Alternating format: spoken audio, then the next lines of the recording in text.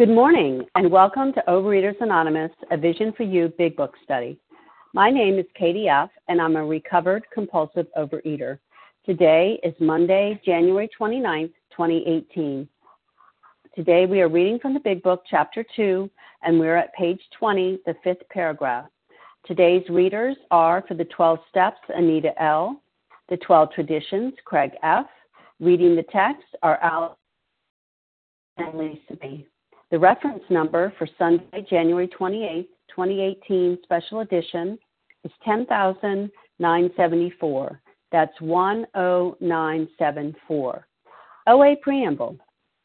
Overeaters Anonymous is a fellowship of individuals who, through shared experience, strength, and hope, are recovering from compulsive overeating. We welcome everyone who wants to stop eating compulsively. There are no dues or fees for members. We are self-supporting through our own contributions, neither soliciting nor accepting outside donations. OA is not affiliated with any public or private organization, political movement, ideology, or religious doctrine. We take no position on outside issues. Our primary purpose is to abstain from compulsive eating and compulsive food behaviors and to carry the message of recovery through the 12 steps of OA to those who still suffer. Our sole purpose. OA's fifth tradition. The 12 steps. Message to the compulsive overeater who still suffers. At a Vision for You Big Book study, our message is that people who suffer from compulsive overeating can recover through abstinence and the practice of the 12 steps and 12 traditions of Overeaters Anonymous. I will now ask. Good morning, Katie. You're breaking up. Can you hear me? I'm assuming you can hear me. Yes, Anita, go ahead. Thank you. Okay. Sorry, I interrupted because I said the 12 steps before. Sorry about that. Anyway, here we go. The 12 steps. 1, we admitted we were powerless over food, that our lives had become unmanageable. 2, came to believe that a power greater than ourselves could restore us to sanity. 3, made a decision to turn our will and our lives over to the care of God as we understood Him. 4, made a searching and fearless moral inventory of ourselves. 5, admitted to God, to ourselves, and to another human being the exact nature of our wrongs. 6, were entirely ready to have God remove all these defects of character. 7, humbly asked Him to remove our shortcomings. 8, made a list of all persons we had harmed and became willing to make amends to them all. 9, made direct amends to such people wherever possible, except when to do so would injure them or others. 10, continued to take personal inventory, and when we were wrong, promptly admitted it. 11, sought through prayer and meditation to improve our conscious contact with God as we understood Him, praying only for knowledge of His will for us and the power to carry that out. 12, having had a spiritual awakening as the result of these steps, we tried to carry this message to compulsive overeaters and to practice these principles in all our affairs. And I want to thank you for allowing me to have that opportunity to give service, and I wish everybody a beautiful day. I pass.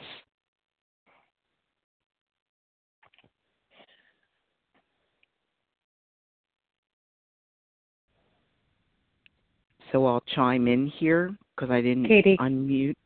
That's okay. For Craig F.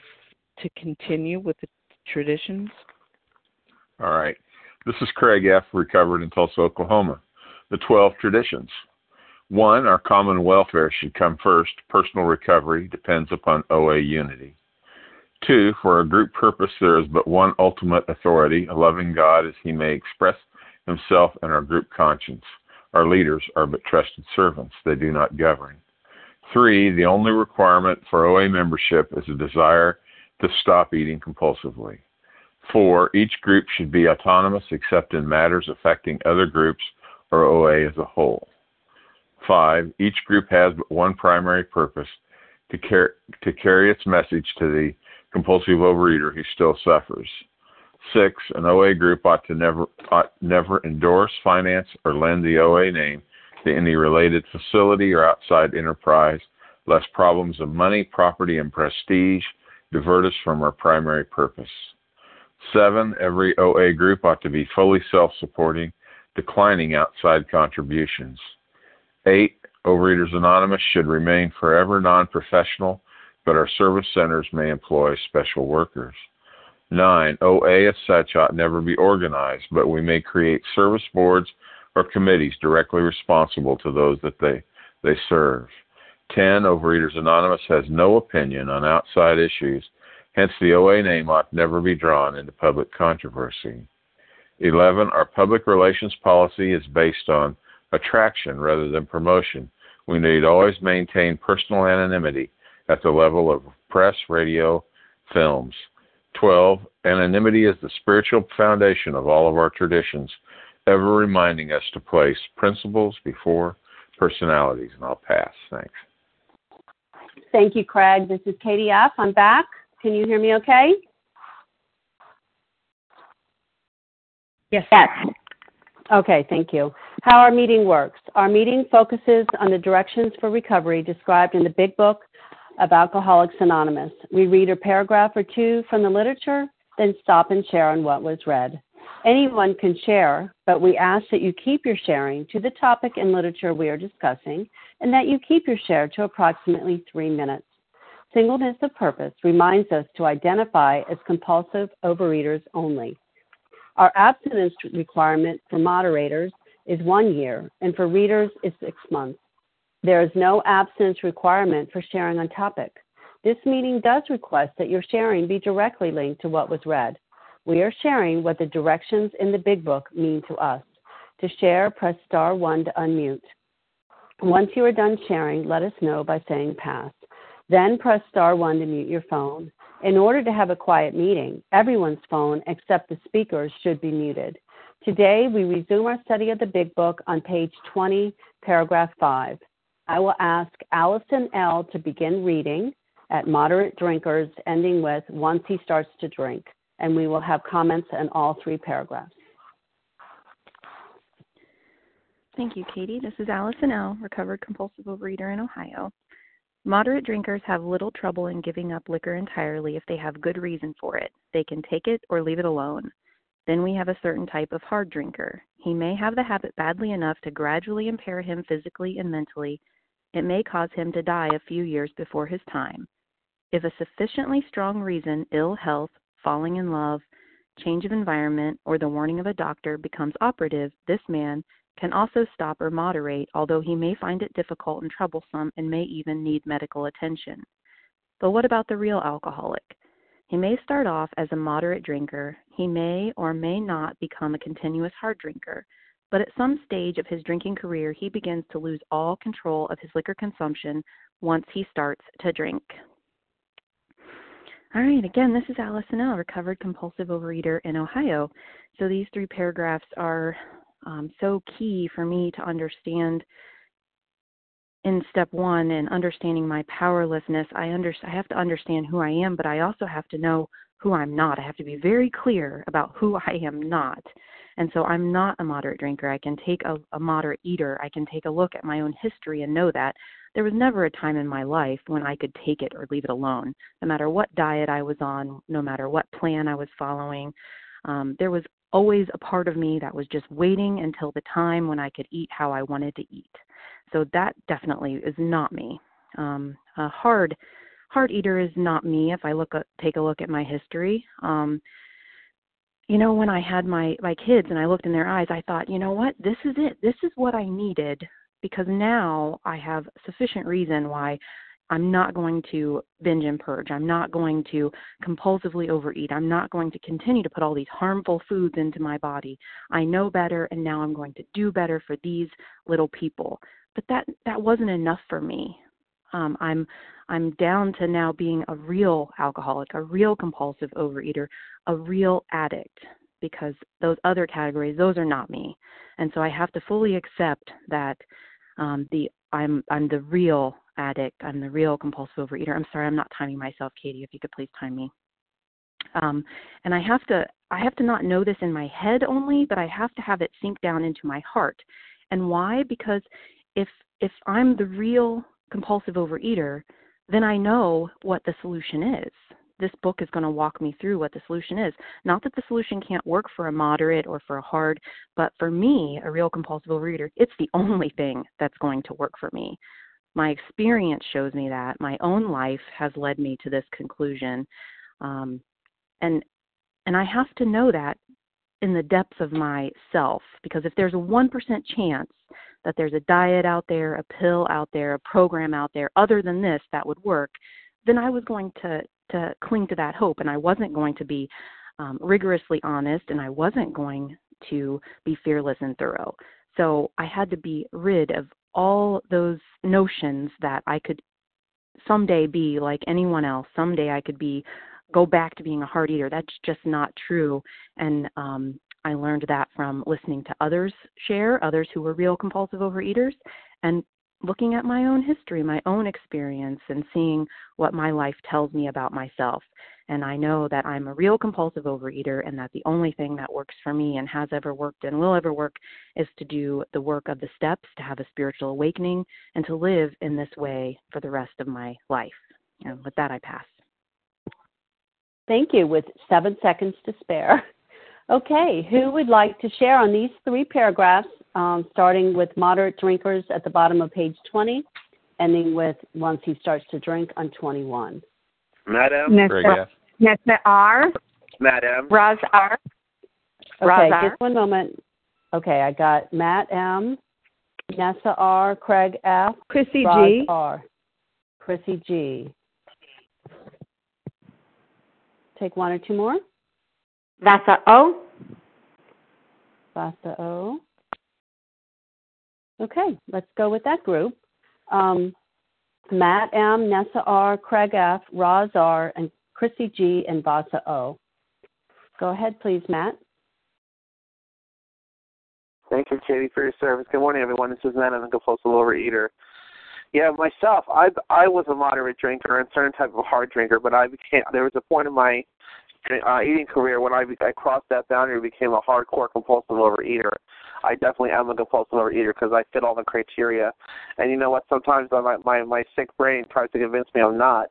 When I was sitting there binging on 10 or 12 little apple pies, you know, that's definitely saying you're a compulsive overeater. Who does that? Who eats 2 trays of Oreos and then goes drinks a half a gallon of milk? No one really does that.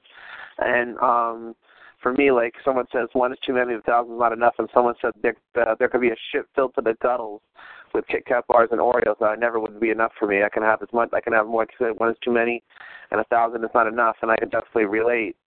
You know, and it's not easy. It wasn't easy stopping. It's not easy to stay stopped, and it's a lack of control that I have, and I have to take it one day at a time because I only have today. I can't base today's recovery on yesterday's recovery. With that, I'll pass. Thank you. Thank you, Matt. Okay, Nessa R., you're up, followed by Craig F. Thank you. Good morning, Vision for You. My name is Nessa R., and I am a recovered compulsive overeater in Toronto, Canada.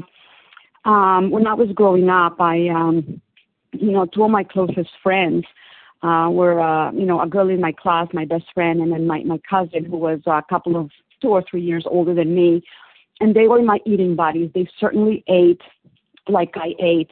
My cousin actually was even worse than me. Not only was he fatter, but, like his food habits, his breakfast every morning was a family-sized bag of Cheetos and 2-liter bottle of Coke, not Diet Coke, Coke. And, that was every day. I didn't even do that. But then as we grew up, my friend and I too started becoming interested in boys, and she decided, boys don't like fat girls. So she went on a diet and she lost weight. And to this day, she's still in a normal body. And then my cousin got fed up with being teased and being made fun of and the butt of all the jokes. And so he too went on a diet, and to this day, he's still in a normal body. And I tried and tried and tried, and I went on diets, and some of them worked and some of them didn't. But, even the ones that worked, I could never keep the weight off. And this is something that they've done, like over 35 years later. I mean, they never look back. And I was always puzzled and I guess puzzled is the best word. How come it worked for them? Why can I not do it? And I could never understand it. What do they have that I don't have until I read this page? They were hard eaters. I am the real thing. They didn't have an allergy of the body that make them unable to stop eating, and they didn't have an obsession of the mind that forced them to start eating again, even after a tremendous binge that would leave me totally disgusted with myself. They weren't like that, and I was, and that was the reason why they could take the weight off once and keep it off forever, and I couldn't. For somebody like me, a diet is not enough, because if it was, I wouldn't be here today. I need entire abstinence in the 12 steps, not only to maintain the normal size body that I have now, but also to keep a normal size head, which is the greatest aspect of my disease. Only the steps could really do that, which have opened up access to a much better power, a much more reliable power that gives me a much better sense of ease and comfort than the food ever did. The interesting thing is that in order to get there, I had to put the food down entirely. But, knowing the answer, knowing what I am, opened me up to the solution. Until I figured out, what the problem was, I had no access to any solution. Thank God for this book, and I pass.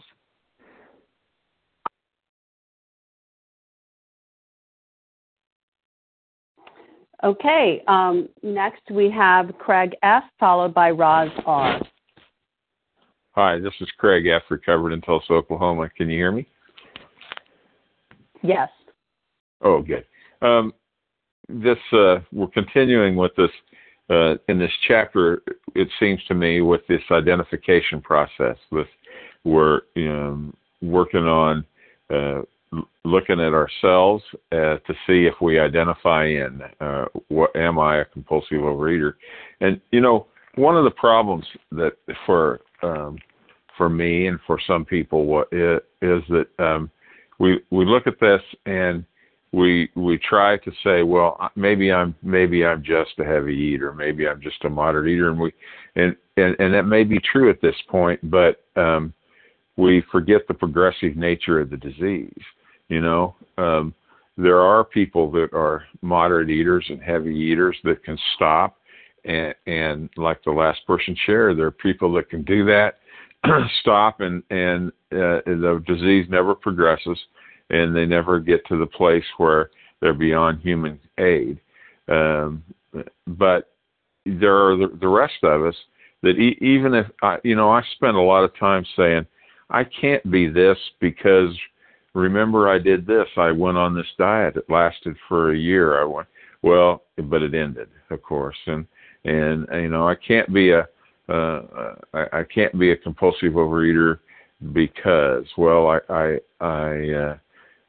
simply hadn't done enough experimentation yet, and even in recovery or even in the rooms, I struggled with this idea of whether I was truly beyond human aid or not, and my ego would come up. I'd get 6 months or get a year. I'd get the weight off. I would start feeling kind of froggy, and I would say, to my mind, maybe I'm a little hasty about this thing. But the truth is that no matter what happens, short term, I always went back to the trough.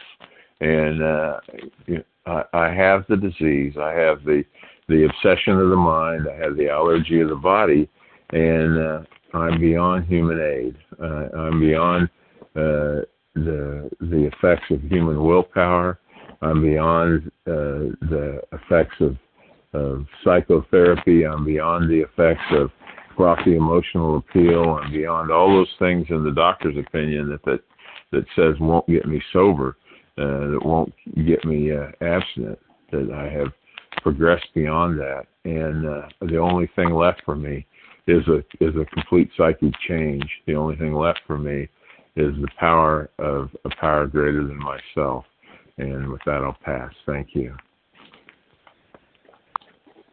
Thank you so much, Craig. And next we have Roz R., followed by Chrissy G.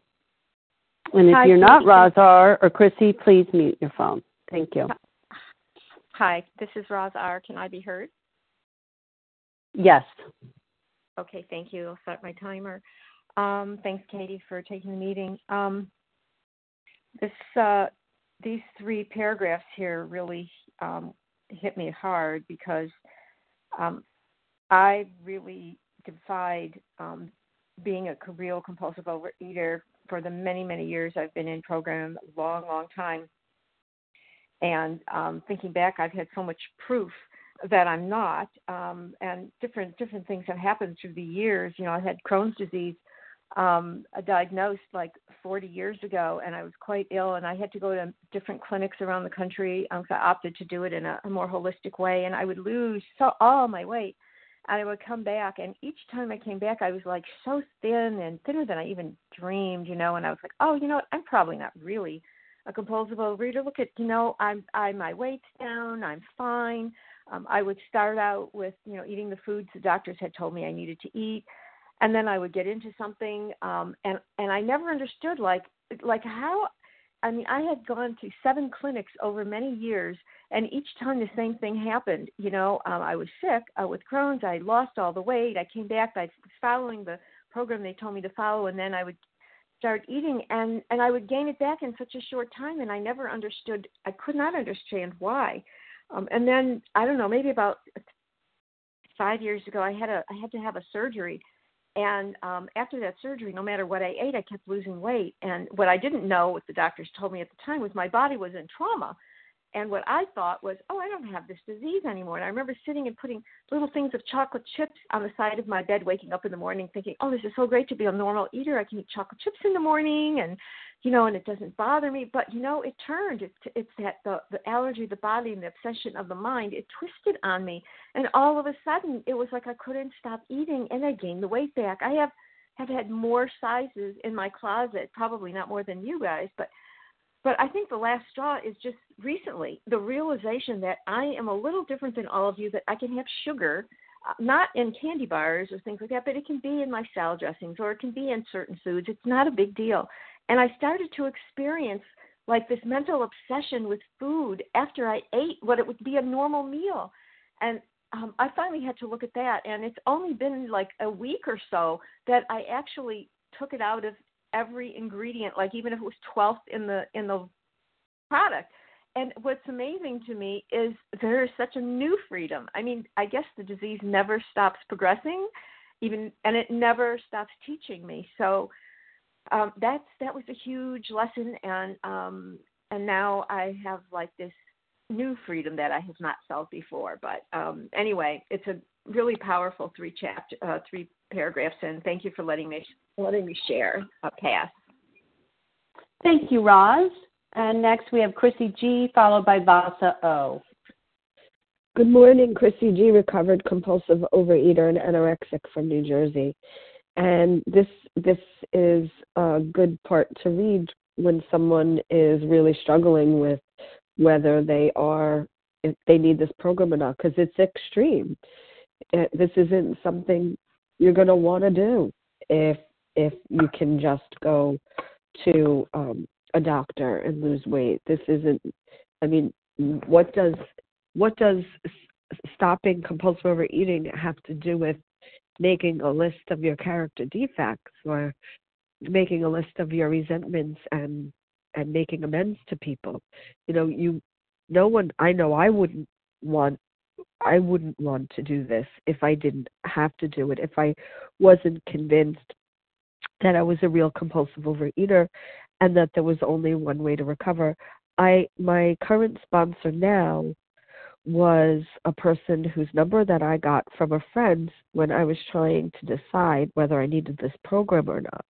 Because I had come into AA at a certain age and I was bulimic and I was I had all sorts of eating disorder symptoms, and I stopped drinking, and I stopped binging and vomiting.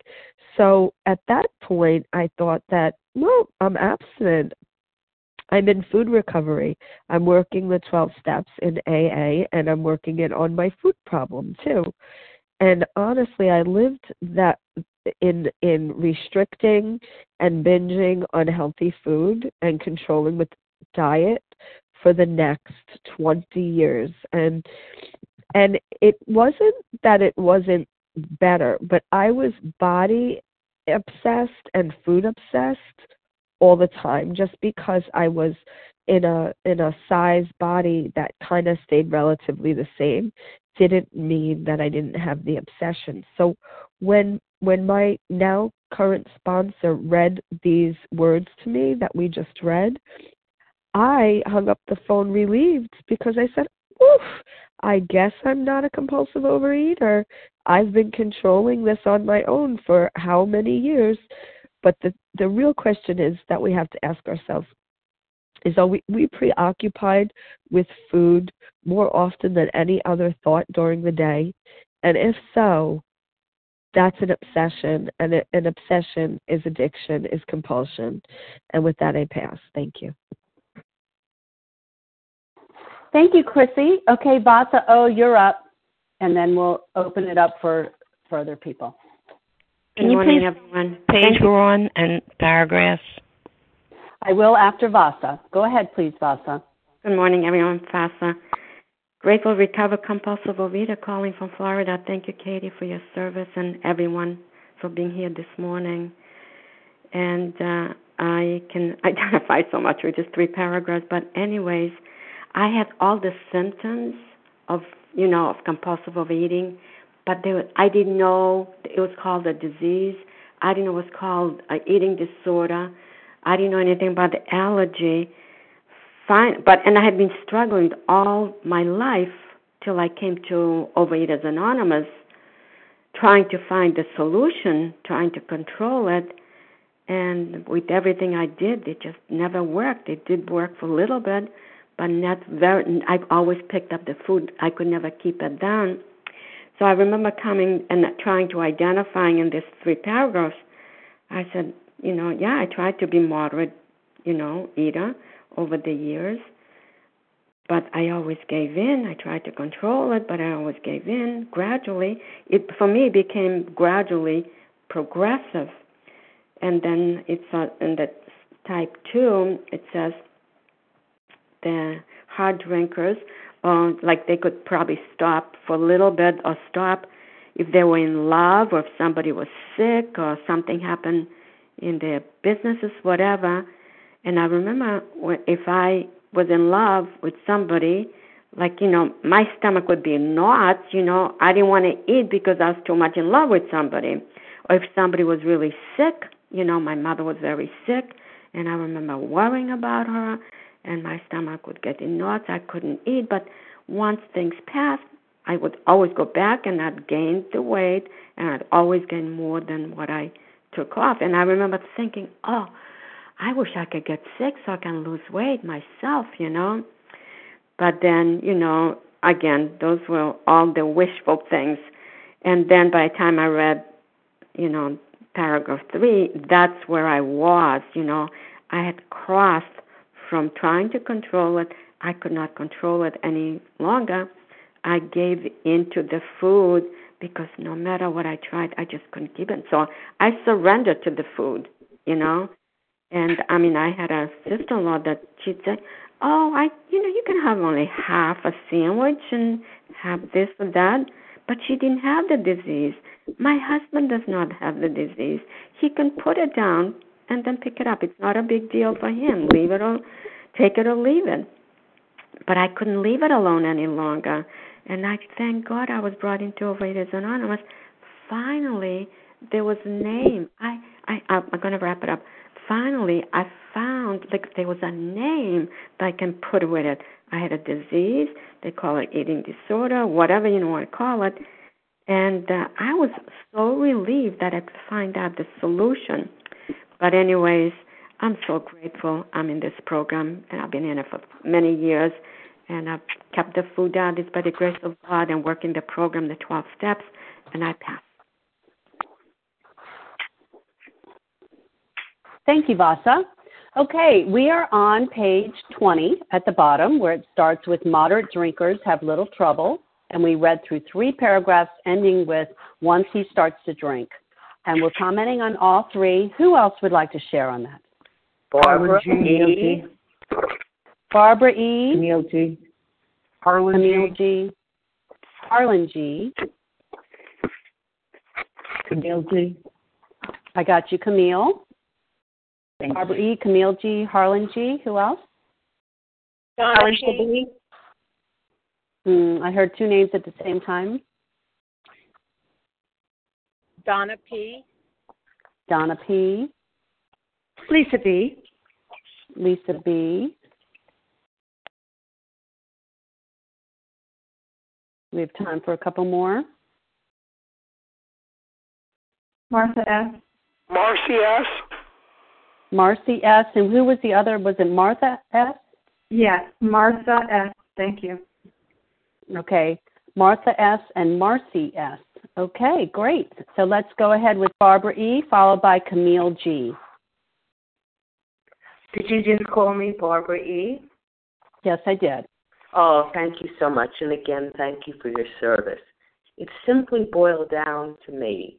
For me, is once I had the craving, and it would never be for a stalk of celery, once I had the craving for a donut or some candy bars or some French fries, once I had that craving, I couldn't stop from starting.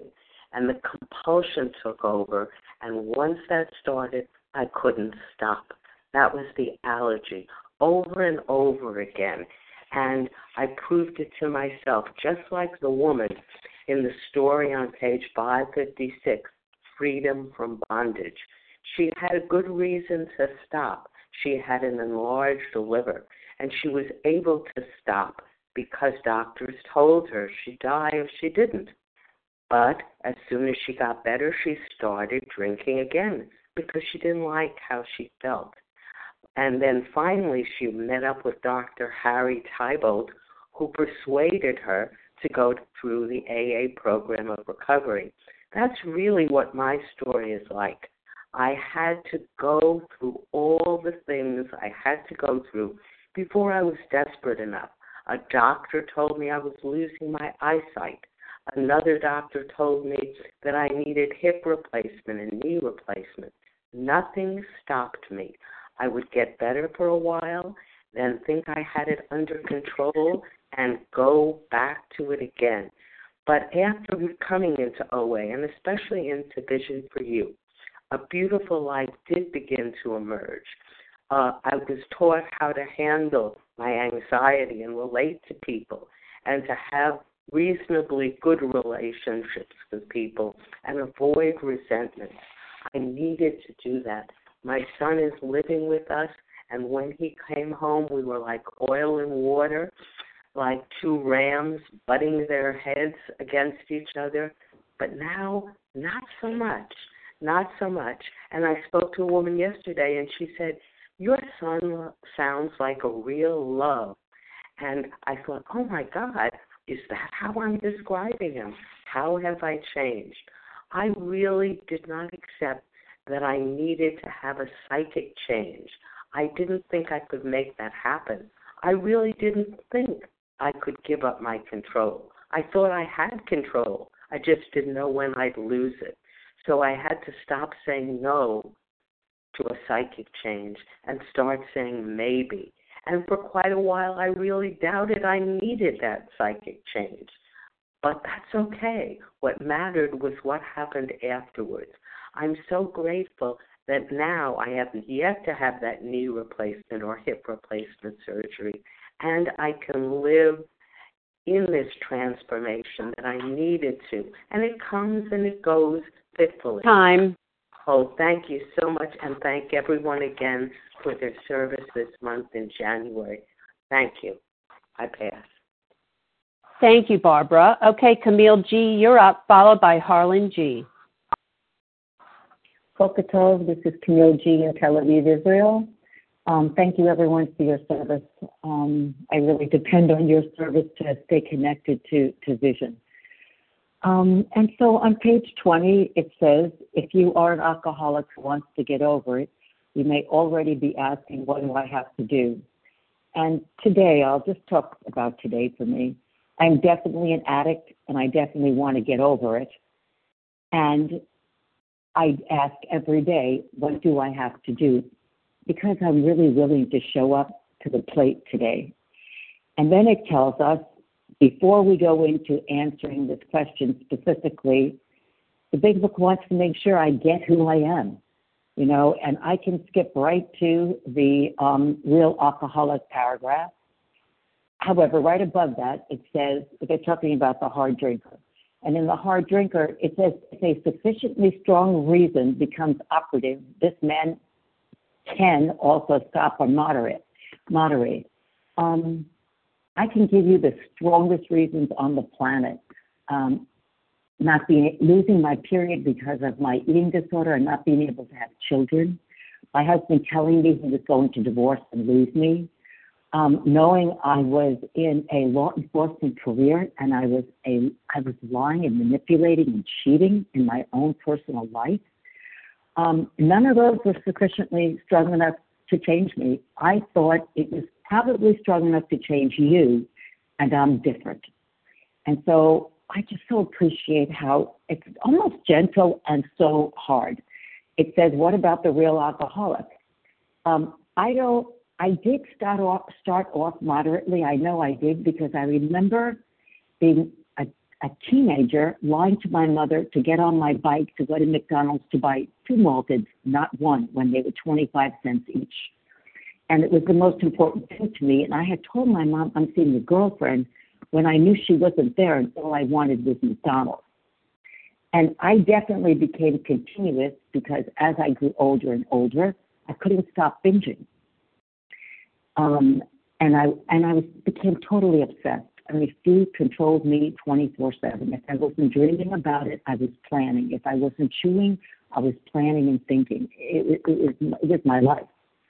I did begin to lose all control of my consumption once I started. But to be honest, I lost control of my consumption mentally long before I picked up that first bite. Long before, because chewing was the answer, was the remedy to my entire life. It was everything to me. And so I just so appreciate how I identify in 100%, and it almost brings me to tears today because there is no question for me. And I am humbled by these questions, and I am joyous because I know exactly who I am. Thank you very much. Thank you for your service. Thank you, Camille. Harlan G., you're up, followed by Donna P. Thank you, Katie, and thank you to Team Monday for your service in making this magnificent meeting possible. I'm Harlan G. I'm a recovered compulsive overeater in Scottsdale, Arizona. I almost laugh when I read this, and I read the words, if they have good reason for it, they can take it or leave it alone. I also want to laugh when I see if a sufficiently strong reason, ill health, falling in love, change of environment, or the warning of a doctor becomes operative, this man can also stop or moderate. And the reason I laugh is because that's not me. I had every reason to stop or moderate. Every fiber of my soul was ripped asunder by this disease from the time I was a toddler.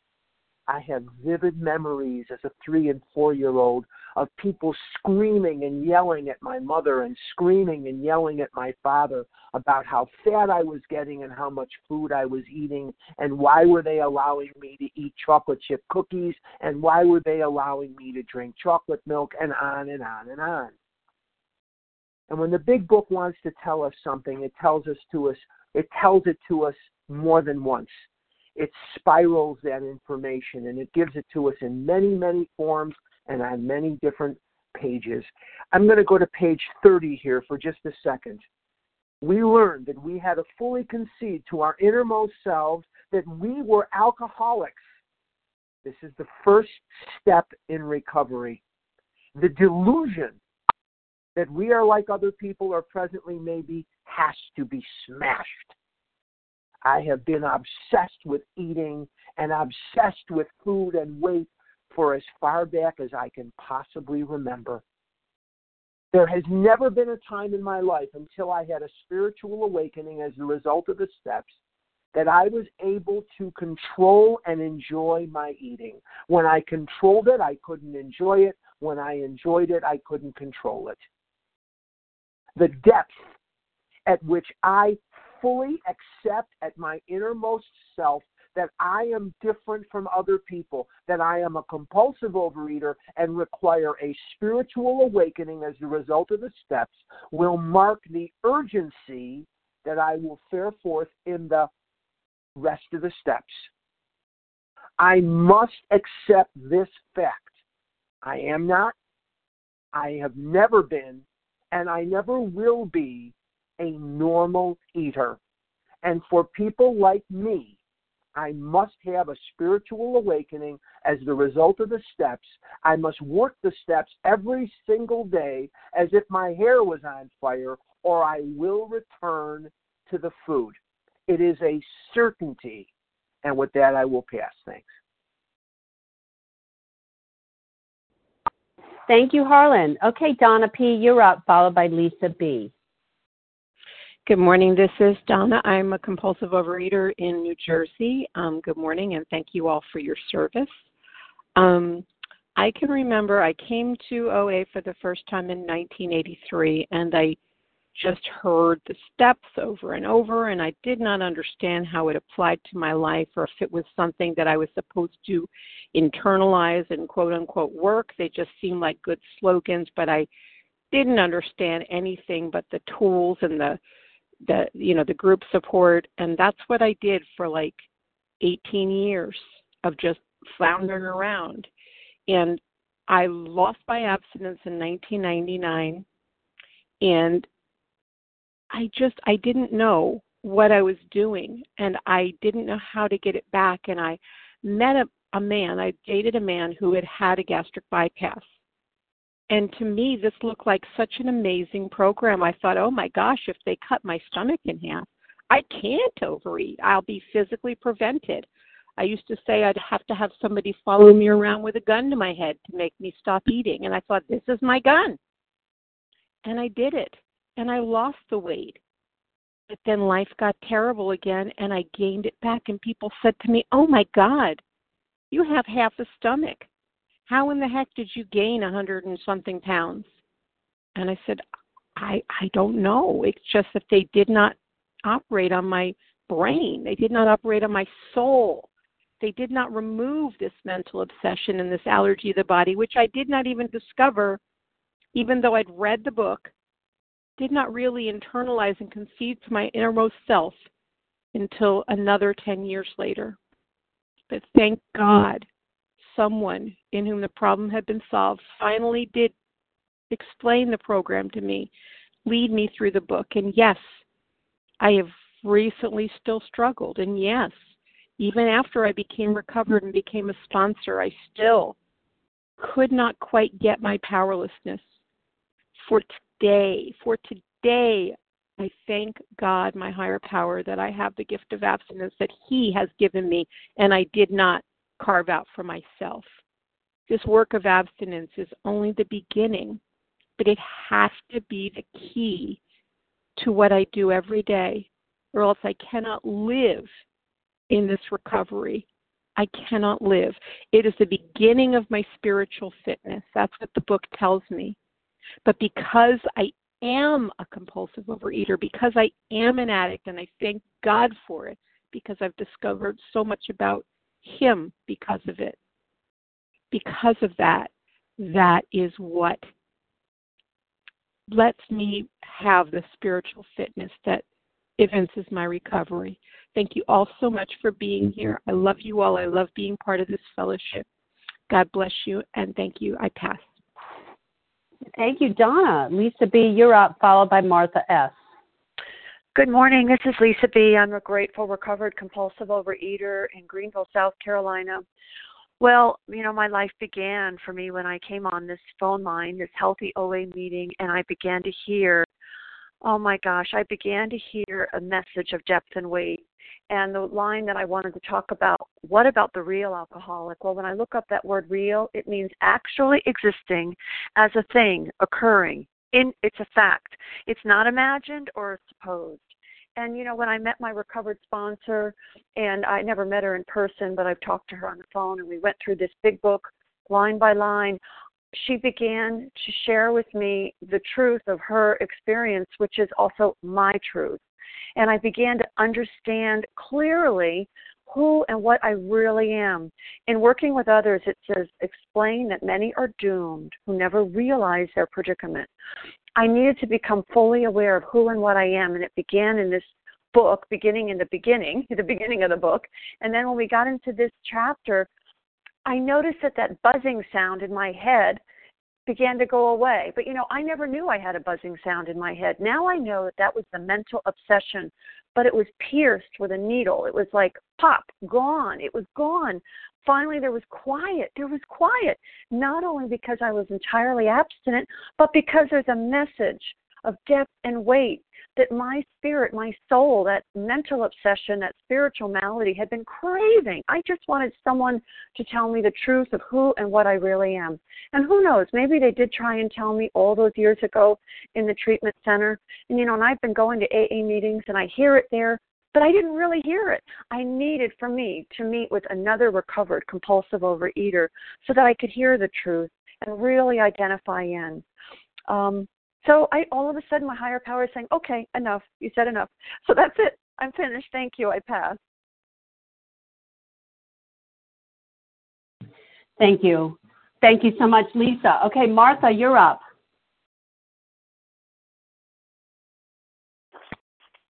Hi, this is Martha S. Did you say Martha or Marcia? Martha Yes, S? I said Martha S, followed by Marcy S. Okay, thank Sorry. you. I'm sorry. I didn't hear you. That's my mistake. Thank you. I was unmuting myself. This is Martha S, recovered compulsive eater in upstate New York. So these paragraphs on page 20 and 21 just make me think that, I tried different things, many different things that didn't help me lose weight or keep the food down over the years, things that might help and work for other people. But for me, I got to a point when I came into the program 4 years ago, where my eating was out of control, and I finally admitted that I was powerless over the food. It took me a little while to admit that, but I wasn't a moderate eater. I still cannot, and I accept this. It has been smashed home to me. I accept that I can't have one bite of something with my red light ingredients in it for a special occasion. That's not going to work for me, and I accept that. And I'm enjoying a life of sane and happy usefulness in the program, living in steps 10, 11, and 12 in recovery. But I'm not a moderate eater, and I accept that, and I'm not a heavy eater. I'm a real compulsive eater, as Bill W. is described in the Big Book. Also, I just wanted to share if there are any newcomers out there.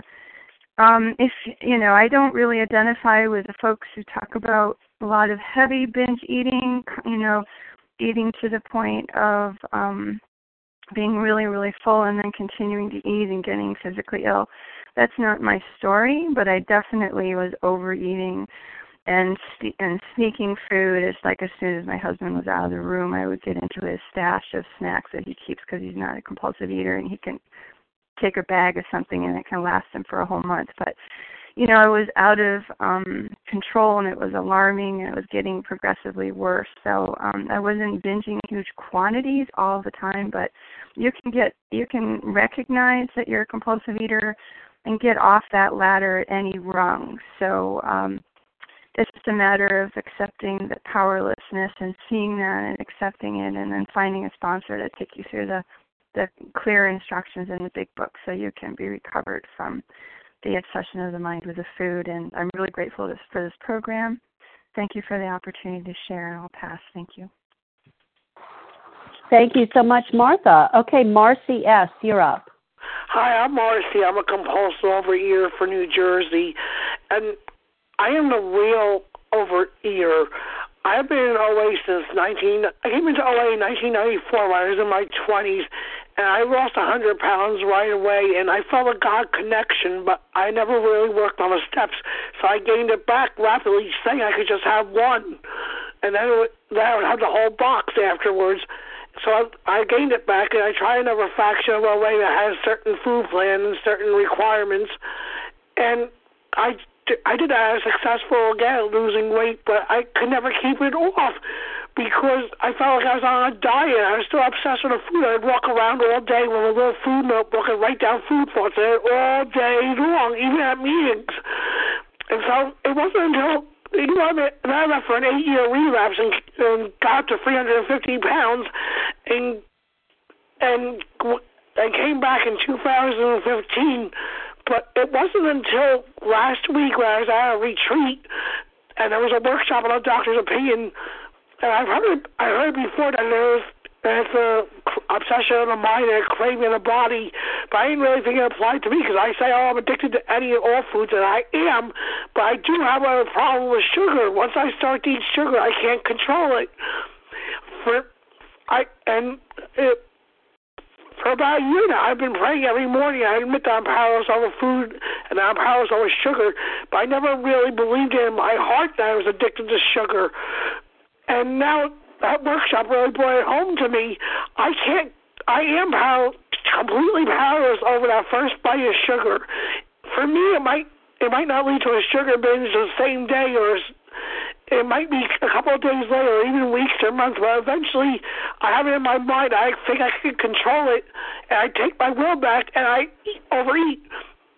I overeat on sugar. I have a sugar binge, so I can't control it, and I had to admit that. Now I believe in my heart I'm totally powerless over sugar, and I'm working on my steps, and I really believe, and I'm really taking it to heart. I have a God consciousness, in a presence that I never really had before, and whatchamacallit, I'm like the guy on page 24 that said, it won't burn me this time, so here's how, and then he found himself pounding on the bar saying, how did I do it again? That's how I was, even I was in program, so I'd be like, how come I keep on taking my will back and binging? Well, I need to work these steps as they're precisely outlined in the big book. Thank you for letting me share. Thank you, Marcy S. And we have time for one more person. There's someone who'd like to take that spot. Larry, go ahead, please. Thank you. Hey, Katie. Thanks so much for your service. I'm Larry K. I'm a recovered compulsive overeater, and I'm from Chicago. I'll just be really quick. The book discusses the different the different categories of drinker.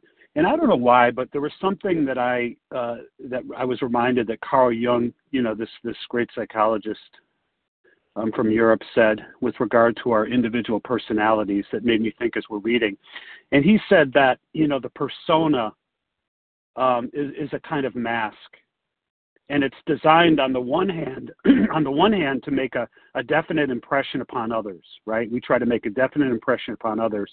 But on the other hand, he said, it's also designed to conceal the true nature of the individual. So, that's the lens in which I see the classification of drinkers, because I'm forever trying to convey to the world that I'm normal. We all want to belong. I just want to be like everyone else. God forbid that I'm viewed as flawed, different than a normal person. And yet for everyone, we're inevitably confronted with the truth. And I've known people who, while they were, and I really mean this, while they were analyzing this, while they had the internal debate, you know what happened? They died. Now that may sound like, a bit extreme, but they did. I know several people that while they were debating, while they were having the internal debate, the external discussion with others, they died in the process of evaluation. Who in their right mind wishes to be labeled a compulsive overeater? I'm going to hide that label. I think I needed to, at some point, to give up the debate and trust in the process, move on with the process, this practical program of action. And I'm grateful I did. And with that, I'll pass. Thanks, Katie.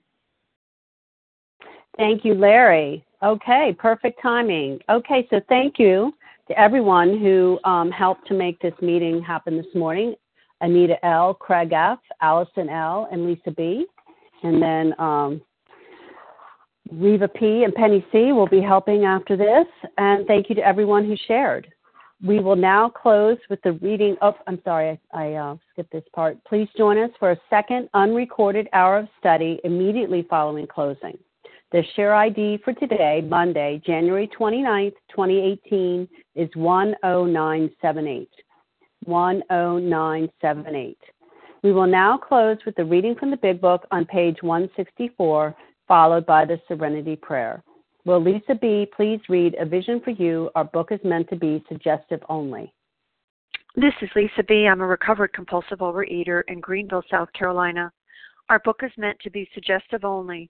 We realize we know only a little. God will constantly disclose more to you and to us. Ask Him in your morning meditation what you can do each day for the man who is still sick. The answers will come if your own house is in order. But obviously you cannot transmit something you haven't got. See to it that your relationship with Him is right, and great events will come to pass for you and countless others. This is the great fact for us. Abandon yourself to God as you understand God. Admit your faults to Him and to your fellows. Clear away the wreckage of your past. Give freely of what you find and join us. We shall be with you in the fellowship of the Spirit, and you will surely meet some of us as you trudge the road of happy destiny. May God bless you and keep you until then.